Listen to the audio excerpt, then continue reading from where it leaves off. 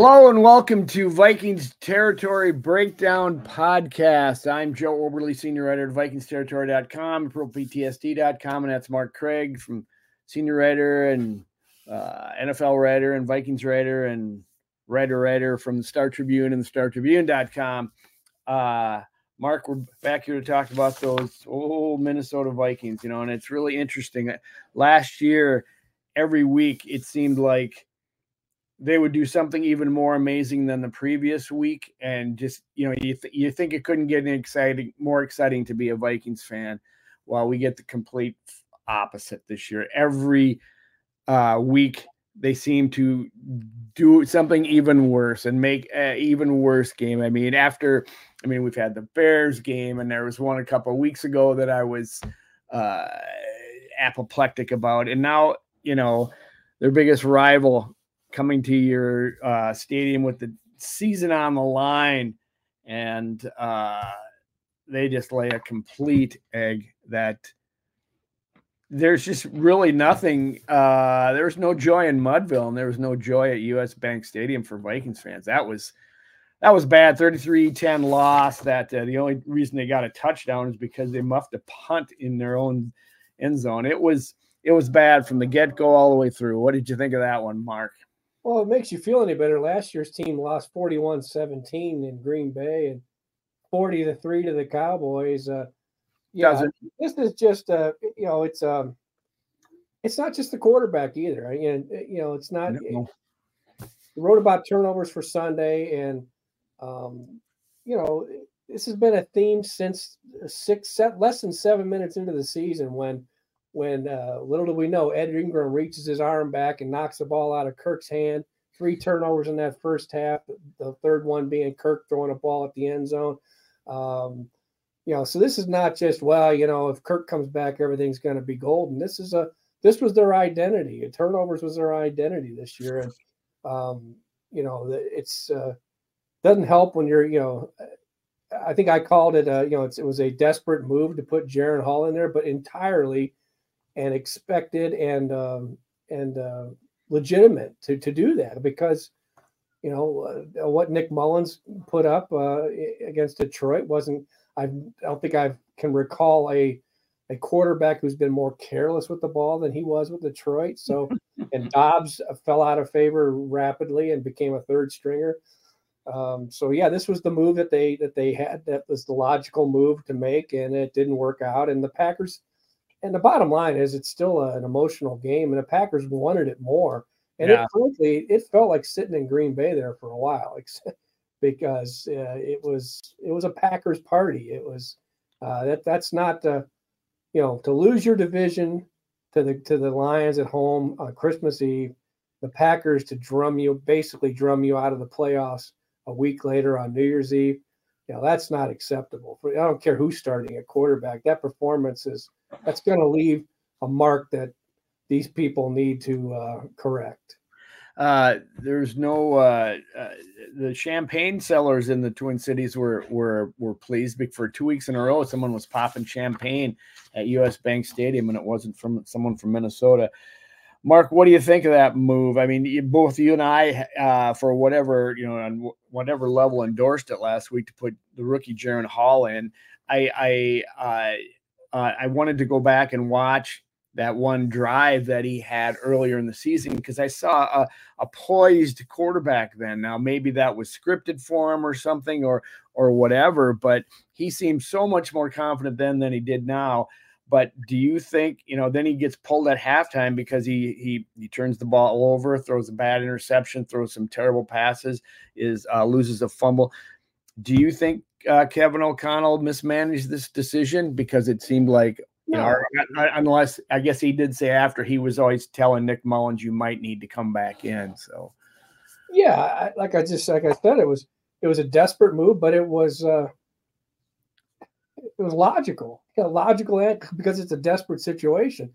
Mullins did not earn the right to step back on the field and have 52 guys follow him, because they wouldn't, what he did was, 411 yards, whatever, doesn't matter. The way that he put the ball just completely with just such a careless, approach.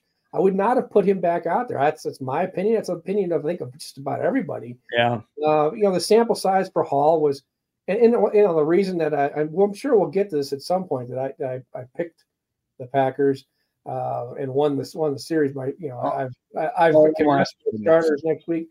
But this is kind of what you expect. You expect the sample size in Atlanta was so small. It's it's 11 plays. Yeah. And the 11th play was him.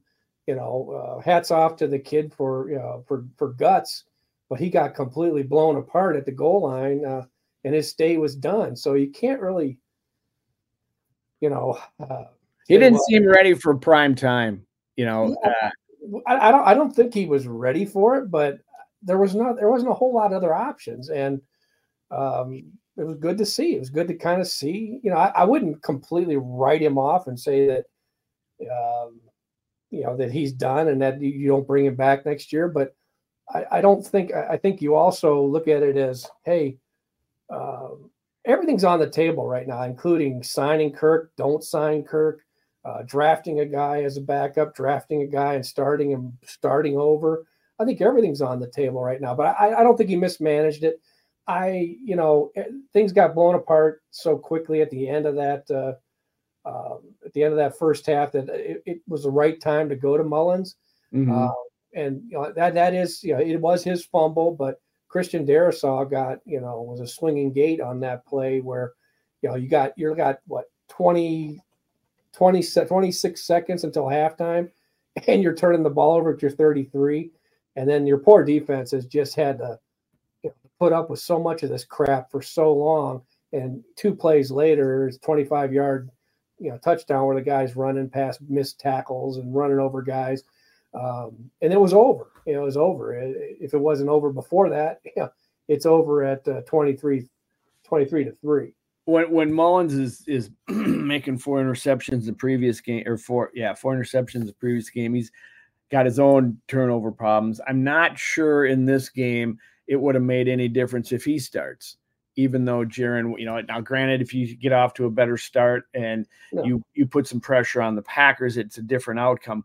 But they were ready for this game. They feasted on Jaron Hall. They feasted on Nick Mullins. They feasted on the Vikings defense, which we'll get to in the next segment. They figured it out. They knew exactly what to do there with the Vikings defense. So I'm not sure, Nick Mullins starting would have made much difference. The Vikings were undermanned. They had lost Hawkinson. They lost DJ Wanham coming into the game, who were both integral players for this team this year. So I think they're outmanned, outgunned. And like you pointed out, they had more emotion. They wanted it more. They were clawing their way up where the Vikings were just trying to hold on by their fingernails.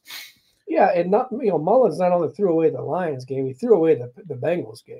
Mm-hmm. At the end of that first half in the Bengals game, there's a field goal right there. It's a game that they lose on a field goal in overtime, and one of them was in the red zone. He throws the ball away. The second one, he essentially hands it to the guy who's sacking him for an interception.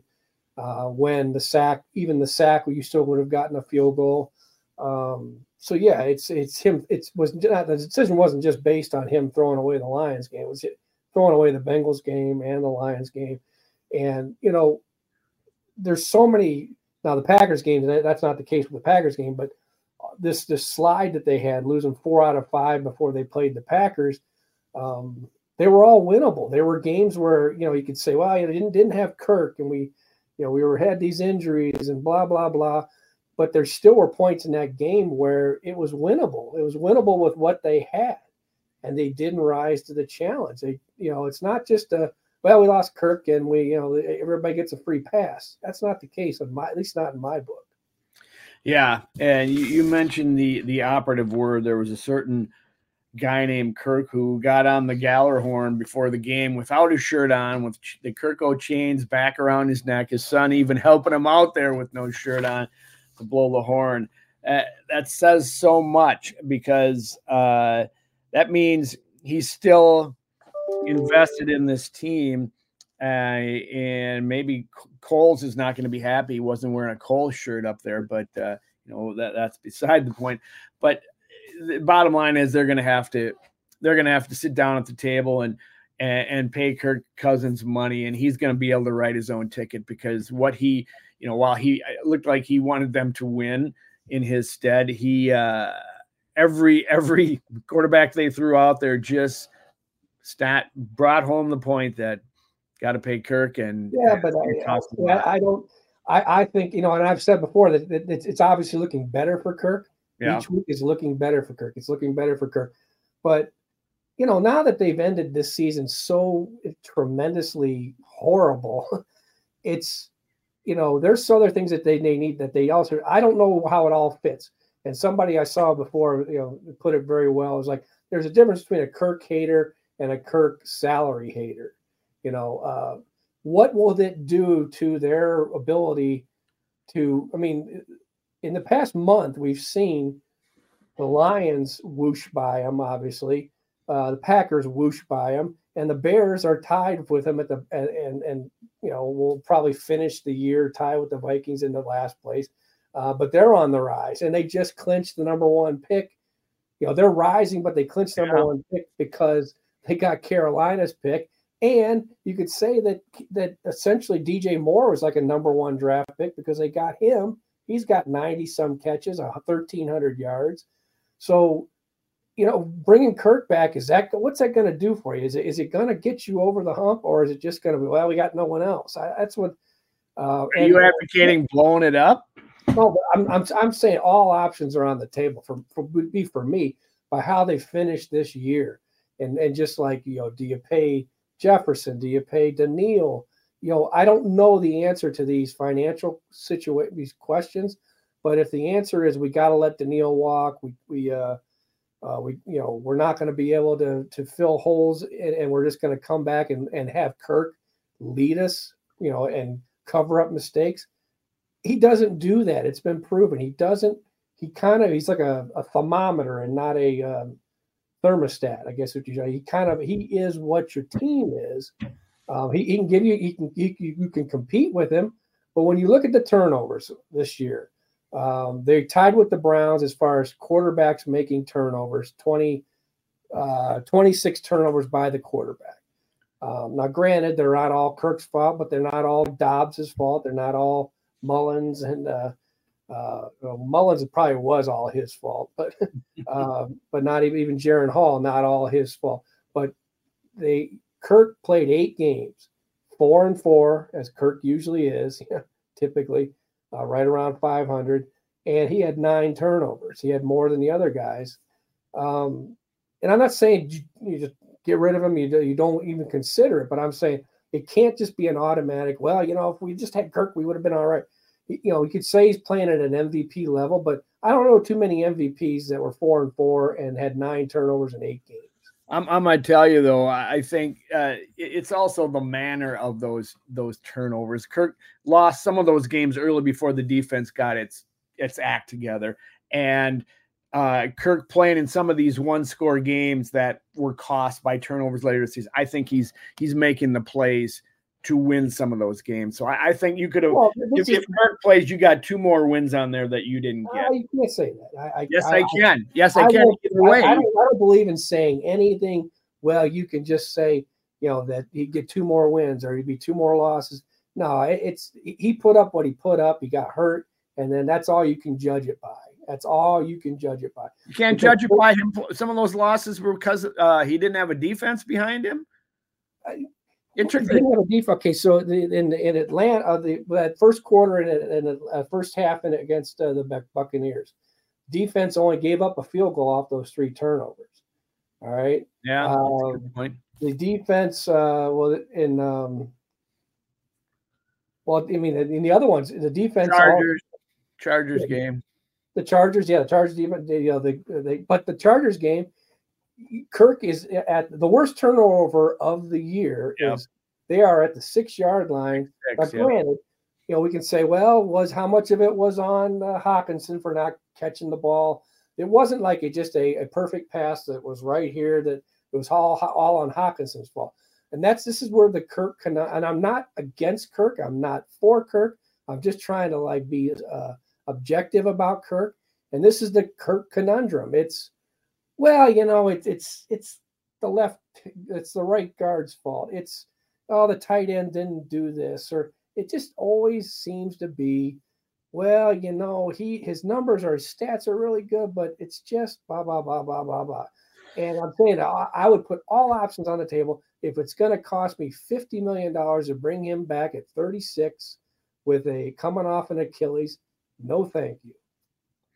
Well, so all options on the table. One of those is finally abandon the competitive rebuild and blow it up, and not pay Kirk, and you got to let Danielle Hunter go. You better sign Justin Jefferson, just because he's such a transformational player. But he's not going to be happy if Kirk's gone. He wants him here.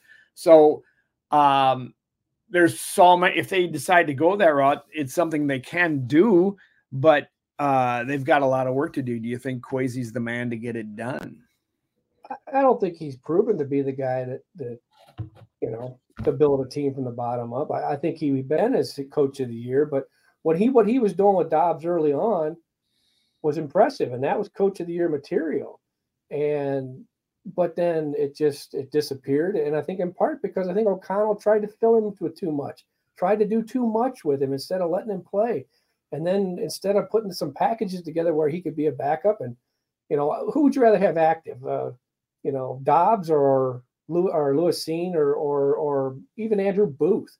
You could look at the end of that Packers game as an example of, I'm not saying Kwesi should be fired or anything, but you look at the end of that Packers game. And, Lewis Cine actually was active this week. He's on the field. Andrew Booth played the last handful of snaps because they just throwing people out there. These are guys that should be difference makers. And granted, Jordan Addison, good pick. And I still think that getting Dobbs and what he did for those 3 games, that was worth the 6th or 7th round pick or whatever it was. But I don't see some tremendous guy that's gonna do that. But I'm just saying all options are on the table. I'm not saying, well, if you get rid of Kirk or you decide not to sign Kirk, that you don't sign Danielle, you don't sign Justin Jefferson. And frankly, I guess I'll put on my old school hat and say, I'm not going to have my team. If I'm an owner or I'm a GM or I'm a coach, I'm not going to have my personnel decisions dictated to me by Justin Jefferson. I'm just not going to do it. Yeah. So if it gets to where, and Justin Jefferson certainly proved last year in the summer where he didn't do the hold in, maybe he should have done his hold in. In hindsight, maybe it does him and the team better if he does his hold in. So they bring him back earlier so he doesn't have to spend 2 months with a hamstring, and he gets his money. He comes back, or however they work that. That situation works differently if he's got his contract and he's taken care of, I think, just all the way around. And so, but if he can't accept what you're going to do, there'd be a lot I would trade it. Yeah. So I'd say everything is on the table of where the season went and how quickly it went and the holes that were exposed. Their offensive line is not set. No. Their running backs are not set. Defensive line not set. Linebackers not set. Marcus Davenport was a disaster. He's not coming back. DJ Wonham is a free agent. He's got an injury that could take up to close to a year or whatever to recover from. There's just massive holes everywhere, and just giving Kirk $40 million and giving Justin Jefferson $35 million, it's not going to get it done. Yeah, well, with all due respect to your old school mentality, I share some of that, but I don't think it works anymore in this NFL. Justin Jefferson is going to voice his opinion. He already has, and you better listen because he sells tickets for you, Mark. You just can't let that guy go. And winning would sell tickets for you. Winning would, and I'm just saying. I'm not advocating. I'm not advocating that certainly not advocating that they trade Justin Jefferson. But I'm saying if behind the scenes, when you got to have a plan, and they better figure it out. They better have been working on this. They better start right now. They should have started a long time ago. But if you're just going to muddle through, it's just not going to work. And winning is what will put, if you can get just saying, if Justin Jefferson, say he just all of a sudden became like, I'm not going to play if Kirk. I don't think he's. Certainly he would like to play with Kirk Cousins again, because Kirk did have a connection with him, but it wasn't. Wasn't. There were times where he was frustrated with Kirk as well. Of course. And asking a guy a question in a podium setting where, what do you think of this? Well, you're not going to get a lot of times 100% truth on things. So there were some frustrations with him and with Kirk. But I'm just saying, in this whole everything on the table, as you watch everyone else in the division gaining on you and going by you, and holy crap, it's not just us. And oh geez, if we can just handle the Packers, it's no. The Lions aren't going anywhere with a 29-year-old quarterback and some excellent drafting. Packers, the Vikings should be, all teams should be kind of doing what the Packers do, and getting a quarterback and grooming him and bringing him along. Jordan Love, I'm not saying Jordan Love's a 10-year starter and going to be a Pro Bowl, all-pro guy, but I sure as hell would rather have their situation at quarterback going forward and trying to progress than to, like, what are we going to do? We're going to get Kirk, and then we're going to hope that Jared and Hall practices better. You got to have a plan here. So what? I'll say it one more time, and I know, because I'm a big proponent of saying this is what the Vikings will do rather than what they should do, because I think they know more than I. What do you think they will do when with all things on the table? What's going to happen starting now? Because this is huge. I mean, you've laid it out very well that everything should be on the table, and there's not much that's really settled right now, and they are in more disarray. Last year might have been fool's gold, and now we're paying the piper this year because for our lack of depth or what have you. But what do you think they will do, Mark? What do you think will happen to this team? Will they blow it up? Will they sign these guys? Will they listen to Justin? Will they, it might be one thing. I'm not saying to tell them what they should do. What do you think they will? Well, that was the argument all last year. Is it fool's gold? Is it not fool's gold? And ultimately, it wasn't for us to yell and scream over each other. Not you and me, but just in general, the two sides. That's how things. People think things get decided now. It's just whoever yells the longest and screams the longest, or pounds the table long and wins, while the other person walks away, wins. But it was proven to be fool's gold because of about how the defense played against the Giants, how Kirk played at the end of the Giants game. They weren't up to those 13 wins. They didn't rise, and they had just beaten that team a month earlier, not even a month earlier. So yeah, there was some fool's gold till last year. As far as what will they do, I think that they'll re-sign Kirk. I don't see Kirk taking a 1-year deal. I don't see Kirk taking anything less than Daniel Jones, who's making $40 million a year. So you're looking at a 2-year, $80 million deal. And again, I'm not only am I not a good NFL cap guy, I'm not a good media cap guy. So I'm just saying how I would, if you can do that and put a team that's better than, the defense, we're going to rip the defense here in a minute and all that. And people are upset with the defense, but the defense played, whereas last year the defense underperformed, the defense this year overperformed, and they gave them everything they had. And if you can't get your defense or keep your defense at that level or add to it and do the Kirk deal and do Jefferson deal and all that, if all you're doing is you're going to have a good quarterback that's going to be mopping up with great stats, then that's not going to work. But yeah, what they will do, I think they'll probably sign Kirk. And if you sign Kirk, which I think they will do, I'd like to see it for 2 years, but they draft a quarterback of the future and groom him a little bit. I don't know. Trade up. Trade up with what? Yeah, future draft picks because they're going to suck for next. I don't know, Mark. That's what I'm hoping they will do. That's what I'm saying. It's like if you want to hit a home run, again, it's giving up a lot to get up there. But they, yeah, you're right. To me, I mean, that maybe Jaron Hall was that attempt this year. I don't go forward thinking that he's a quarterback of the future. I know it's a small sample size. Nick Mullins, I wouldn't even have on the team next year. No. Because I don't think Nick would give you anything more than say Jaron would. So Nick to me is yes. I'm sorry, Nick. See you later. I don't know. It's Well, I was going to say there has to be yes. Yeah, number one priority is to try and figure out who the quarterback of the future is.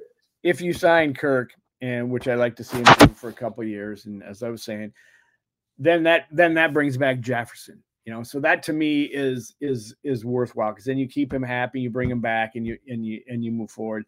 You probably got to say goodbye to Daniil, and then everything else is off the table. Then Brian Flores says, "Well, I'll see you later," because I don't have Daniil, but the dominoes fall. Anyway, with those thoughts in mind, let's take a quick break here and come back and talk about that defense, which is. Started out strong, poor, came on, got gangbusters, and just fizzled at the end this year. So there's plenty to talk about there. So come on back to Vikings Territory Breakdown. All right, folks, welcome back to Vikings Territory Breakdown with Mark Craig from the Star Tribune. Boy, as the season ends here and kind of fizzles to a finish, certainly different from last year. You wonder if you have anything to talk about, but it's never there's never a problem there. We'll have plenty to talk about, certainly with the quarterback position and Justin Jefferson, and then what to do on defense. The defense was I was saying before, he started out poorly first few games, and they caught on to Brian Flores' system and played great. There was a stretch they were top 5 in the league for the way they were playing, going a number of quarters without giving up a touchdown. And then the last 3 games, it just went apart. And part of that is, getting injured at the cornerback position. Part of that is losing DJ Wanham this past week. Part of that is never getting Marcus Davenport on the field for more than 2 games this year. What a terrible pickup that has turned out to be. At the end of the season, you see your older players are just not shy. I hardly saw Harrison Smith, what maybe could have been his last home game for the Vikings. You like some of the things I liked what I see from Jordan Hicks. It was good to have him back on it. I thought Ivan Pace played well this year. Daniil Hunter had a great season, but you go back into the secondary and the stock report is not up. So how do you assess the defense, Mark? What did you see? Well, I guess before you go that far, tell me how the Packers talk about how they just found a way to riddle them. I mean, Jordan Love was getting the ball out, and they were short passes in front of their zone defense. It was just, there was wide open receivers all day on Sunday. Well, before I do that, okay. You mentioned Kirk, taking his shirt off and getting the crowd going crazy. Defense comes out. What happened? 3 and out. Yep. Defense forced 3 and out. Then what happened? Offense, 3 and out. And they have like a 3rd and 2. Darisaw gives up a whiff on a block. Jaron Hall gets hit. Ball goes incomplete to Johnny Munt, who's now your star tight end. All right. So 3 and out. That place was. I mean, when Kirk did that, and then after that 3 and out, that place was ready to explode. And it was, I don't want to say it's 50-50 Packers, but you probably could hear it on TV as well. That it was. There were a lot of Packers cheering. Okay, so now that's back-to-back 3 and outs. Then what happens? So the defense holds in the red zone. It's a 3-0 game. So there's a hold in the red zone. Granted, Love overthrew or missed a wide open guy that would have been a touchdown, but it's because Jones and Daniil pressured. All right, so the defense is still doing pretty good. Then you get offense gets the ball back, trailing 3-0. What happens? He throws Johnny Munt comes across. He's supposed to sit down in the zone. He keeps drifting. Jaron Hall doesn't know where to throw it. He throws it sort of behind him. It goes off Munt's hands, intercepted. Okay, then it's at the 33. So you're giving the ball to them at the 33. So the defense can't be faulted entirely. There's a touchdown. It's 10-0. Okay, then the offense gets the ball back. They start off 1st and 5 with an encroachment penalty, and they still can't get a first down. They punt it up, and then before you know it, it's 17-3. It's the offense. Did it. Jaron Hall did not complete a pass until it was I don't know. I had that written down, but he was well into the game. Yeah, he doesn't complete a ball in the first quarter.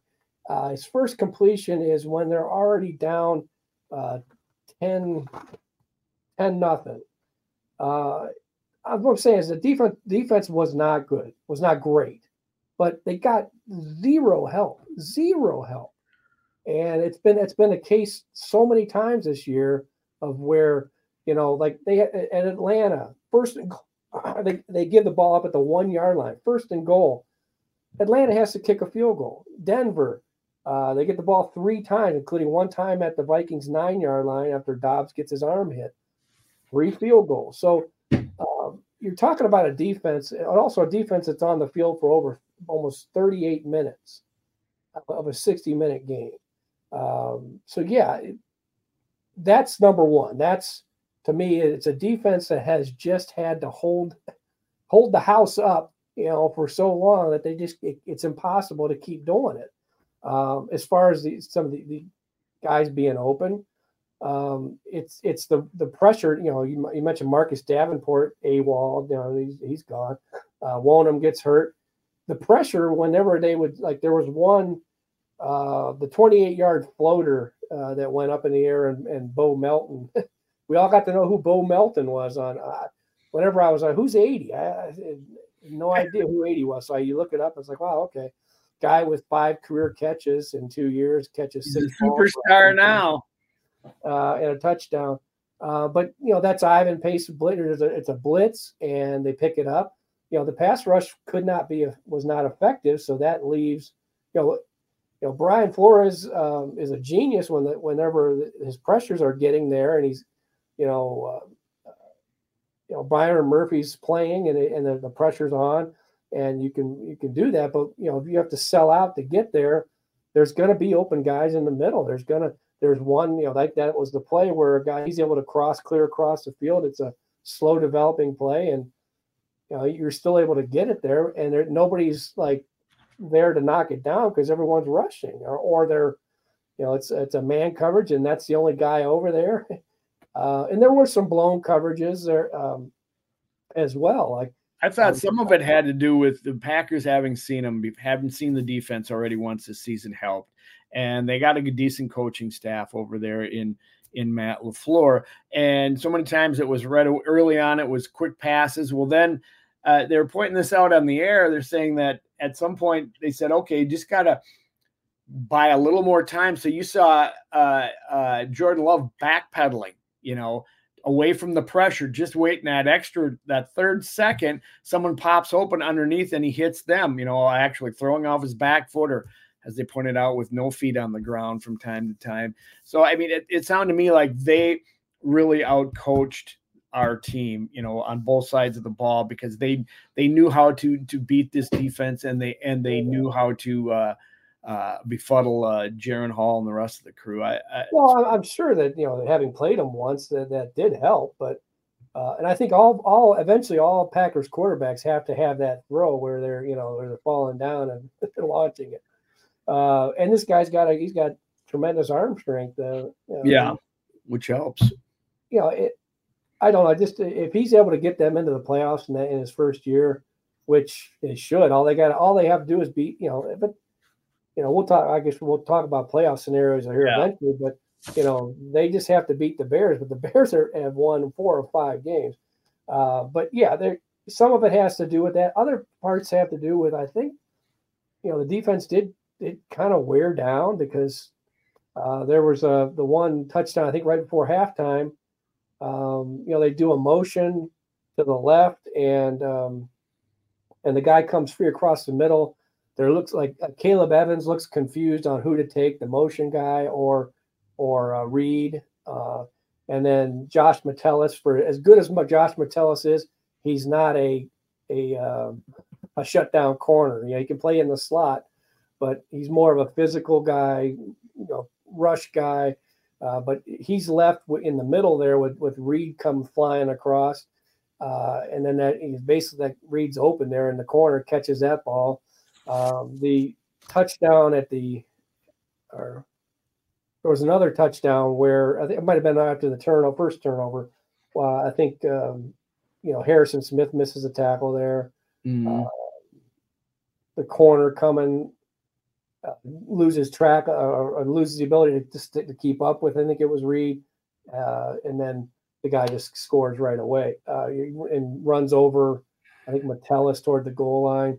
There was some of it's coaching, some of it was just, I think, wear and tear of a defense. And then the second half, I thought they played about as well as they could, given the fact they were on the field for so long. Yeah. And then the Packers, of course, throw that. We'll talk about with Booth, but they 3rd and 6. You're leading 33-10, and you're throwing a bomb. So that may come back in the rivalry at some point to bite him. O'Connell said he wasn't upset with it, but I don't think any coach wants that being done to him. Before we get to that and talk about some of the other defenders, I mean, Mekhi Blackman was hurt, and at times apparently Cam Bynum playing some corner to help out this depleted unit. What's going on with Caleb Evans? He kind of regressed this year after, last year he was kind of injury riddled, but when he was on the field, he was making great plays, and he just was not the same player. Is he trying to protect himself because of all those concussions from last year, or what's up with him? Yeah, I mean, I don't know. I have no idea. I doubt if he's on the field, he's, I don't know how you hide yourself from concussions, but he got benched. Was it the Bengals game? Yeah, or last week. Last week he did. Yeah. Okay. So he gets benched last week. They clearly did some motions that I think confused him maybe more. I'm just guessing, but seemed to confuse him more than others. But so much of what Flores was able to do that was successful was based on the rush. They did not. It's not like they had, whenever Murphy was in the game, it's not like they had Dion and Mel Blount, and they did not have a bunch of lockdown corners and Sauce Gardner. They just had they had some guys that the Russian cover has got to be, if it's not together, everybody gets embarrassed. You can say, well, the secondary did this or this or this, but if they're not, if there's a lot of time for them to throw, then you're exactly right. I mean, you Wanham's out, and that means you don't have to worry about anybody else as much, and you can pay more attention to Neil Hunter and neutralize him. Yeah, the rush was not there. Jared Goff sat back there and like a statue and did what he wanted. And now Jordan Love did whatever he wanted back there, because generally they were not pressured. That's where it starts. And I would say, the flip side of that we saw in week 2 was the rush couldn't get there because Justin Herbert was throwing it so quick. Right. His top receiver had like 17, 18 catches. He was like second or third in NFL history, and a lot of that was not wasn't the rush's fault because they couldn't get there. It's impossible to get there. Your only hope is you put your arm up and knock a ball down. But the coverage should have been tighter, and it wasn't. So some of that early season stuff, and this is never going to change because they're not going to play in the preseason anymore.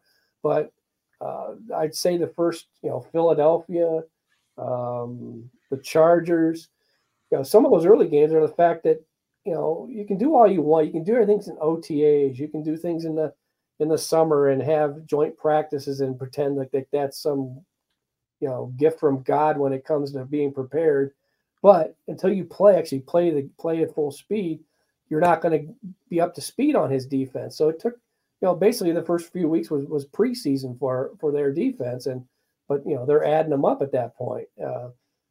So yeah, it's I think the rush is what carried them, and now they just don't have it. They're down to and Pat Jones is a good backup rotational rusher, but so is DJ Wonham. He was a good. I don't know what Za'Darius left for, and but if $13 million for Davenport or whatever Za'Darius was getting, I might have kept Za'Darius. Oh, well, Zarius died and went to heaven. He's having a good season down in Cleveland. He's going to be playing in the playoffs and on a team that nobody wants to play. You brought it up earlier. Speaking of another cornerback, I didn't even know he was on the field. If he was, Andrew Booth Jr., but I saw him after the game when he was in a little scuffle with some practice player who wasn't even on the roster. Or I should say, on the game day roster, that they started throwing hands a little bit, and Aaron Jones steps in and walks right into a roundhouse from, I think, his teammate hit him in the face, and then they started, they said like, oh, he wanted to defuse the situation and kind of pushed Andrew Booth out of there. Then Pat Jones stepped in and said, okay, let's settle down, boys. But anyway, what did you hear about that afterwards? And what are your thoughts? And you kind of intimated a little bit. I mean, Andrew Booth said, just trash talking back and forth.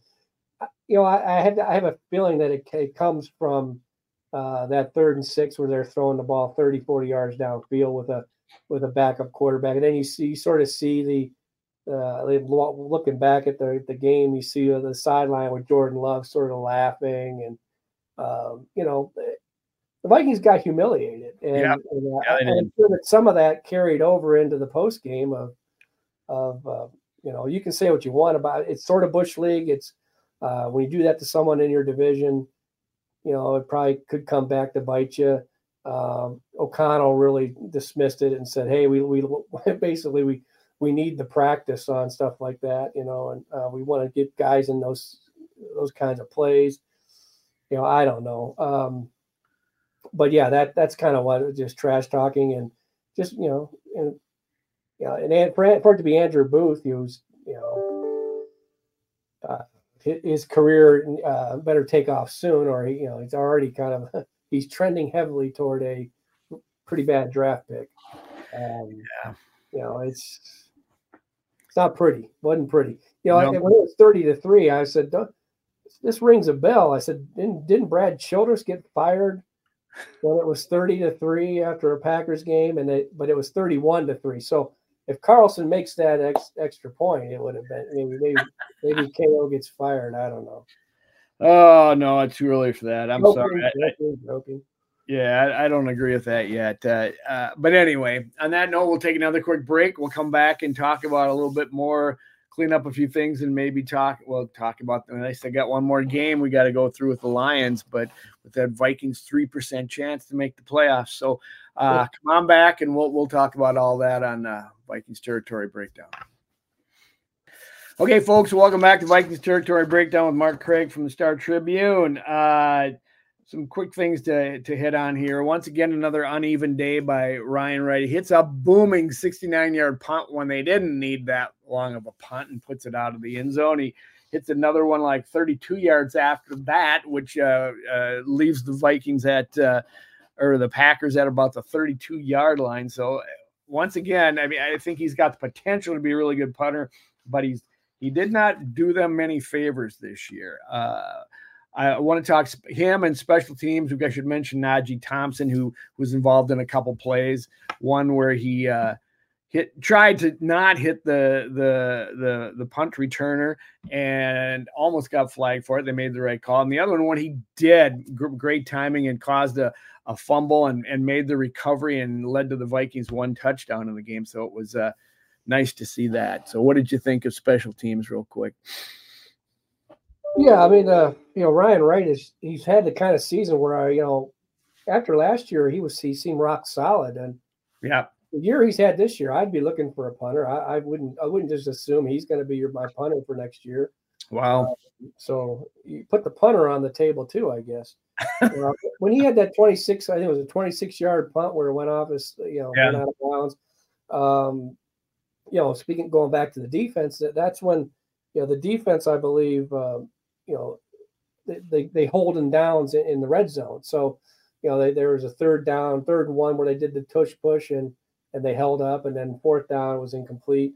But as far as Najee, there were two guys this summer. Whenever I really wanted to write about when I first started watching them was Ivan Pace just after watching him in practice, and Najee after the whole world kind of like, or all the Vikings had watched those preseason games early on, saw what Najee can do, just breaking free, and his ability to run at top speed and time, his hits and everything is it's elite. I mean, and they've done away with the kickoff, so he's making this team basic on his ability in one specific play, and that's covering punts. Now he can do other things, and maybe his resume expands as he's if they have him do other things, but that's pretty important. We saw they picked up the flag on the one at the 12-yard line because the guy put his Najee was on top of him so quick that the guy with the punt returner was late, with the wave, and Najee blasted him. And then not only to and I think Collinsworth made reference to this too on the not only to make that hit right out in the fourth quarter, but to he immediately sprung to his feet and knew where the ball was and fell on it, beating the punt returner. So yeah, he's Najee is. I'm glad that there's still a place in the NFL as they're getting done with the kickoff. The Najee Thompsons of the world are going to disappear, but hopefully there's no way of getting rid of the punt return, the punts. So you see a guy like him be in the NFL and be a special teams player is it's fun to watch a guy like that. It's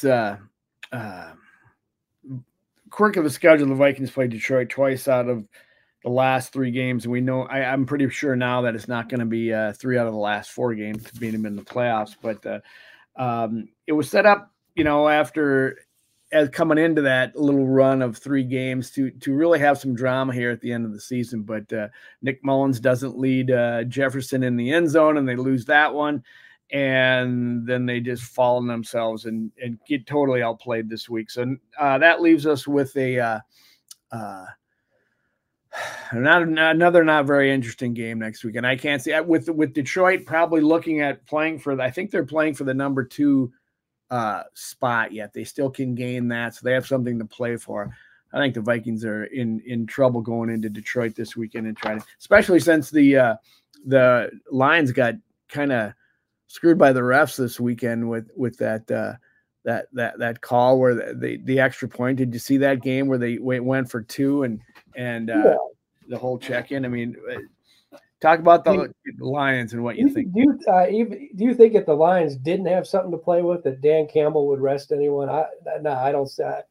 I mean, not only did they, they do that play, but whenever the penalty wipes it out and they're back, like on the 10-yard line or whatever, he's still going for the 2. Which I don't agree with. He should have kicked it when it was 7 yards. He should have kicked it. And then they got a penalty that moved him half the distance up forward, and he's still going for it. He probably should have done that. I think. But that's just who this guy is.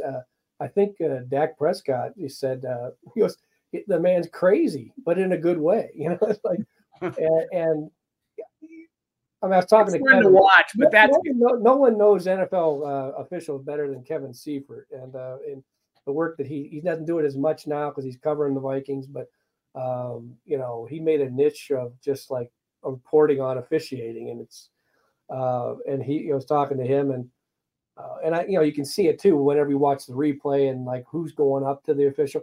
The Lions were so cute when they were trying to be over cute on like who was going up to the official. Like Taylor Decker, like 3 tackles went up to the official and they tried to make it look like that they all were reporting or that Dallas had to guess who was reporting. Well, they tried to fool the Cowboys, but they fooled the officials, is what it kind of looked like. And I have a hard time believing. I believe that the Lions, that the right guy reported, but I guess the lesson going forward is you better be clear to the official on who, be very clear. Don't send two more guys up to try and confuse the opponent. And I saw something someone wrote, and there's a bylaw that a commissioner can actually overturn a game if, like, in some extreme situations, which it's never been done before in the history of the NFL. And I said, oh my God, if we start doing that, I mean, it's already bad enough that we have to wait like 10 seconds after a big play to see if it counts. Can you imagine having to wait till like Tuesday afternoon to know if a team won or lost? Which kind of, that's the way the world goes now. But I don't see that ever happening. But I guess the lesson learned is if you just play it, don't try to confuse the other team, because you might confuse the officials as well. I guess I'm glad to see that it doesn't look like that official group of officials is going to be doing much play in the playoffs, and I don't think they should, because that was egregious. You got to get that right. And that's such games on the line. You better be locked in a little bit too. I mean, it sounds like, when I was in high school, we ran a finesse offense where we were faking the ball to our fullback, who was really good at faking, and then pitching it around, and so successful. So many times our fullback would get tackled, without the ball. And so many times the refs were blowing it dead. I remember hearing our coaches were warming up against St. Bernard's, and he comes up and he's explaining to the ref, just like Dan Campbell did, this is the kind of offense we run. This is what's going to happen. This is what's been happening. Don't blow it dead until you make sure that he doesn't have the ball. Because sure enough, in that game, happened. Fake up the middle and pitch around, and the guy's going for a 70-yard touchdown called back. I can't believe how frustrated Dan Campbell must have been, because he went up and explained ahead of time, this is what's going to happen. And on this level, they should not make that mistake. He's telling them the situation, what he's going to do, and then they still blow it. Yeah. I mean, if you believe it, yeah, I believe that he did that. That's yeah. Anyway, it's unfortunate. I mean, it's a hard game to officiate. Yes, but I feel like the fact that there's always, and this maybe doesn't pertain to this play, but the fact that there's someone watching over them might in the league office and all this, it ultimately maybe it gets more plays right, but it also lends itself to what we've seen all season long, where they let a play out, and the whole team runs down to the end zone and they celebrate it, and we all know. We know where it's going. We know it's not going to hold up. We know, in real time that what's probably happened. It's coming back. But I just wonder if these officials just, they got so much in their heads as far as, do I let it play out? Do I do this? Do I do that? As opposed to just officiating the game and doing the best they can. Yeah, but 2-point conversion with the game on the line, a team going for it. Got to get dialed in there, ref. He looked like he just kind of go, yeah, you're eligible. You ain't getting nothing. It goes on. It's like, He's thinking about his post-game beer, Mark. I don't know. I was pretty lame. I'm not a big supporter of the Lions over time, but they deserve the way they're playing to get the benefit of the doubt on something like that. And I'm always happy to see the Cowboys lose, and unfortunately they should have but didn't. But that's beside the point. Ravens are looking pretty good after 2 weeks ago beating the Niners, who came bounce back last week. The Ravens look like the team to beat right now in the NFL. What do you think? Well, yeah, I picked against them this week, or not that means anything. My picks have been horrible, but my reasoning was, they have been anointed as the team to beat, and as soon as you get that crown, you get beat. Not only did they not get beat, they put up 56 points. So against Miami, was it? Was against Miami, and a big showdown with Miami. They put up 56 points. Lamar Jackson has a perfect passer rating. It looks like Lamar. You hate to just always hand it to the quarterback. Whoever is the best team with the best quarterback gets it or whatever. But man, he looks like the MVP right now. Yeah, it sure does. Does Cleveland have enough to stand up to them? I'm still going to say I don't think anybody wants to play Cleveland in the AFC in the playoffs. Yeah, yeah. I mean, Cleveland. You would think if it shakes out the way it looks, that their first game is going to Jacksonville as the 5 seed playing the 4. And crazy things. They're the number 2 team. They've already won. They've already beaten Jacksonville. Jacksonville's kind of slumping, although they won 26-0 on Sunday, and they've already won there. And the Vikings or the Browns have the defense to take care of them, but there's a lot of scar tissue with Browns as in addition to Vikings. It's what should happen. Just like the Giants coming back to Minneapolis last year. You figure, well, even though it was a 61-yard field goal that beat them on Christmas Eve, you feel like, okay, this is not a bad matchup for them to have, but things happen. Oh, speaking of scar tissue, I think of your brother. I wish he was around to see the Brownies this year, because they to me, they look so tough. They seem to be very confident. They're come behind Flacco, and Flacco's going to be a great story if they keep winning. Brownies are going to be fun to watch here in the playoffs. Yeah, I mean, Flacco's playing with a guy that's playing with house money. He's so loose that it's just playing free, just free and easy, and he's making turnover. It's the Vikings still, and I guess technically they still have a chance, but the Browns were the first team to make the playoffs with 4 quarterbacks starting multiple games. Jaron Hall starting his second game on Sunday made the Vikings could have been and still be the second team to do that. And the turnovers, the Browns have more turnovers than anybody in the league at 35, 26 by their quarterback. The Vikings have 32 turnovers, 26 by their quarterback. People say, well, then the defenses are a little different, but the Vikings heading into that game on Sunday were I think number 10 in points allowed. The Browns were number 12. Now, granted, there could be some outlier games in there, here and there, but what I'm trying to say is that the Vikings don't just get a pass because they lost Kirk. There were games that was there. It was there for the taking, and they didn't seize it. You want to go with this again? You're already trending on the Viking subreddit with these comments, and now you're going to get blasted again for bringing up this comparison. I didn't even know what that was when you texted me. Yeah, my son pointed it out to me. He says, "Hey, your buddy on the breakdown is getting. He's the number one guy on Viking subreddit. It's Reddit is you know what Reddit is, and it's the Vikings area." I really didn't know that until you pointed it out. But yeah, pretty classic. How I do, Joe? You're old school. What's going on with Philadelphia? They were winning some close games early, I think. They're not now. When you look at the Vikings scenarios, what has to happen, which you still haven't, as a Vikings fan, you should know what your scenarios are, right? They need the Packers to lose at home to the Bears. They need Seattle to lose at Arizona, and then they need either Tampa Bay to lose at Carolina or New Orleans to lose at Atlanta or at home to Atlanta. Yeah. So the Bears have won 4 or 5, so they could beat the Packers, right? Yep. Seattle, Arizona just beat the Eagles. Yes.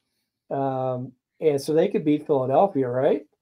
And Tampa Bay probably wins at Carolina, but New Orleans lost to Atlanta just like 4 weeks ago. So all that could happen, Joe. But probably the one thing that's the longest shot is the Vikings beating the Lions. So you're not helping yourself on Viking subreddit there, buddy boy. You're not helping. Saying that Arizona beating Philly. Was it at Arizona? I forget where it was. At Arizona. It was at Arizona, I think so. But it shouldn't matter. But Arizona is always they snuck up and beat the Cowboys when they were on top of the world and with Josh Dobbs. Yeah.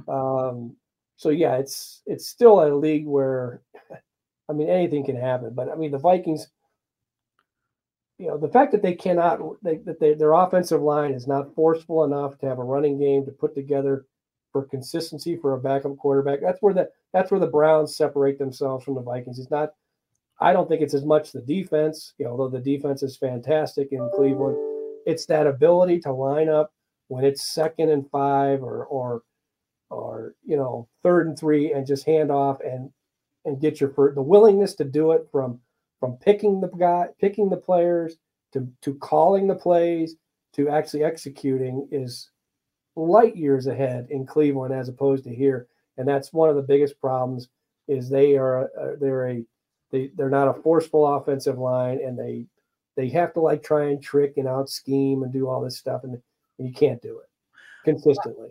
Wow, look at that. We're way over time, so I guess we don't have time to talk about the prediction segment this week. There's nothing really new. No. We got to give Mark his due. He finally broke through. He picked the Vikings. I thought you might or you picked the Packers last week. I thought you might pick the Vikings because they're the home team, and I was going to pick the Packers. And way past that. I really felt that the Vikings were going to be in trouble. I didn't think it would be that bad, but so it was. But Mark is 2-1 with the 1 game left, so he's got the 2-game lead.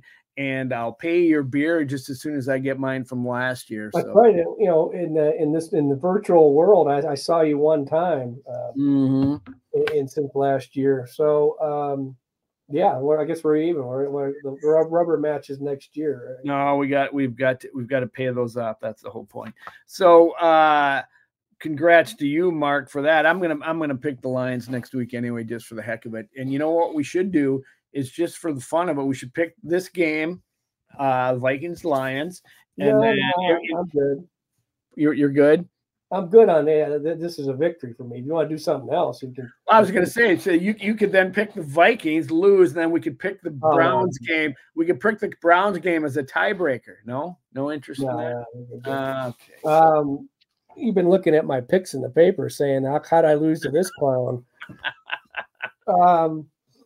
No, I wouldn't pick the Vikings just as a joke. I mean, to me, they I've like my same reason as last week. Until the quarterback starts throwing it to the right team, I wouldn't pick it. I don't feel that. I feel that we've been talking about it. I mean, Kirk Cousins talked about not turning the ball over, couldn't do it.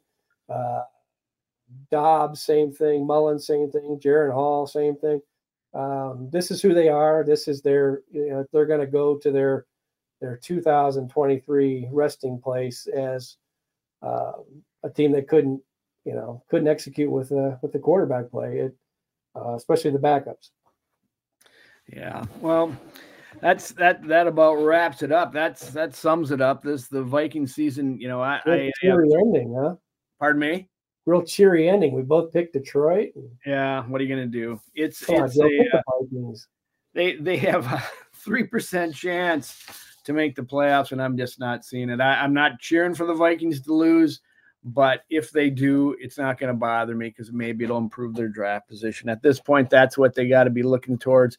Like we said, they should be working on that already.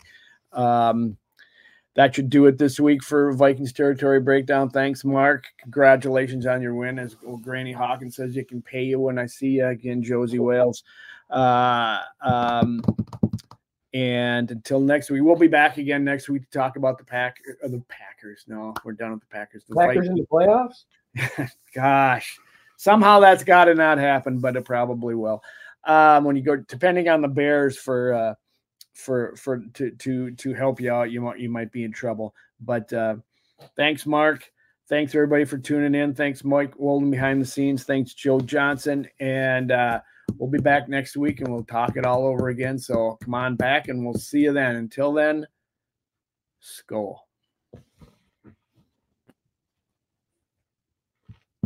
Skol.